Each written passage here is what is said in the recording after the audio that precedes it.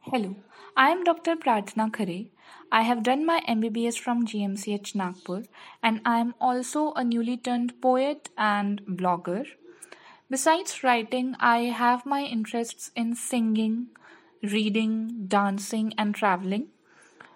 I started writing quite early in my age, but I have not followed it very regularly, and neither I have saved any of my writings.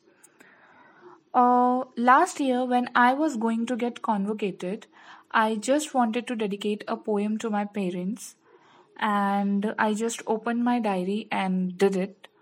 From then, the friendship of me with my pen and my diary has never ended, and I started writing regularly. Today, I am going to recite a piece which I have written quite recently after listening to that shameful locker room case. I hope you will all relate to it. I hope you will all feel it. And here it goes. To all the locker room boys. Hello, I am a human. Oops, for you just a woman. Yes, I am that subject which is open for objectification, a toolkit for your sexual satisfaction. Being judged by my hot legs, sexy curves, and big ass, my opinions, my soul, my emotions are treated like a trash. That book, who is always judged by its cover. Through YouTube and mails, I am being told how to rock bikini this summer. Abuses referring to my private parts. I am just a breakdown of my body parts. I am the hot talks of the locker rooms, the sloppy jokes of a WhatsApp group. Objectification is my new definition.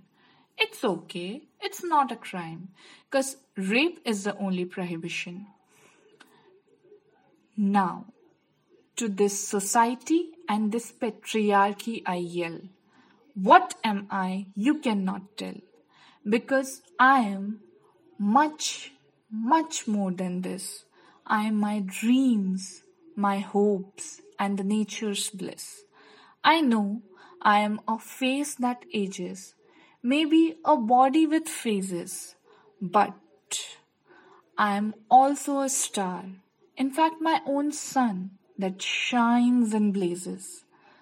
The least you can do is treat me like a human. Not sexy, not curvy, not fat, not lean. Just call me a woman. Thank you for listening to this.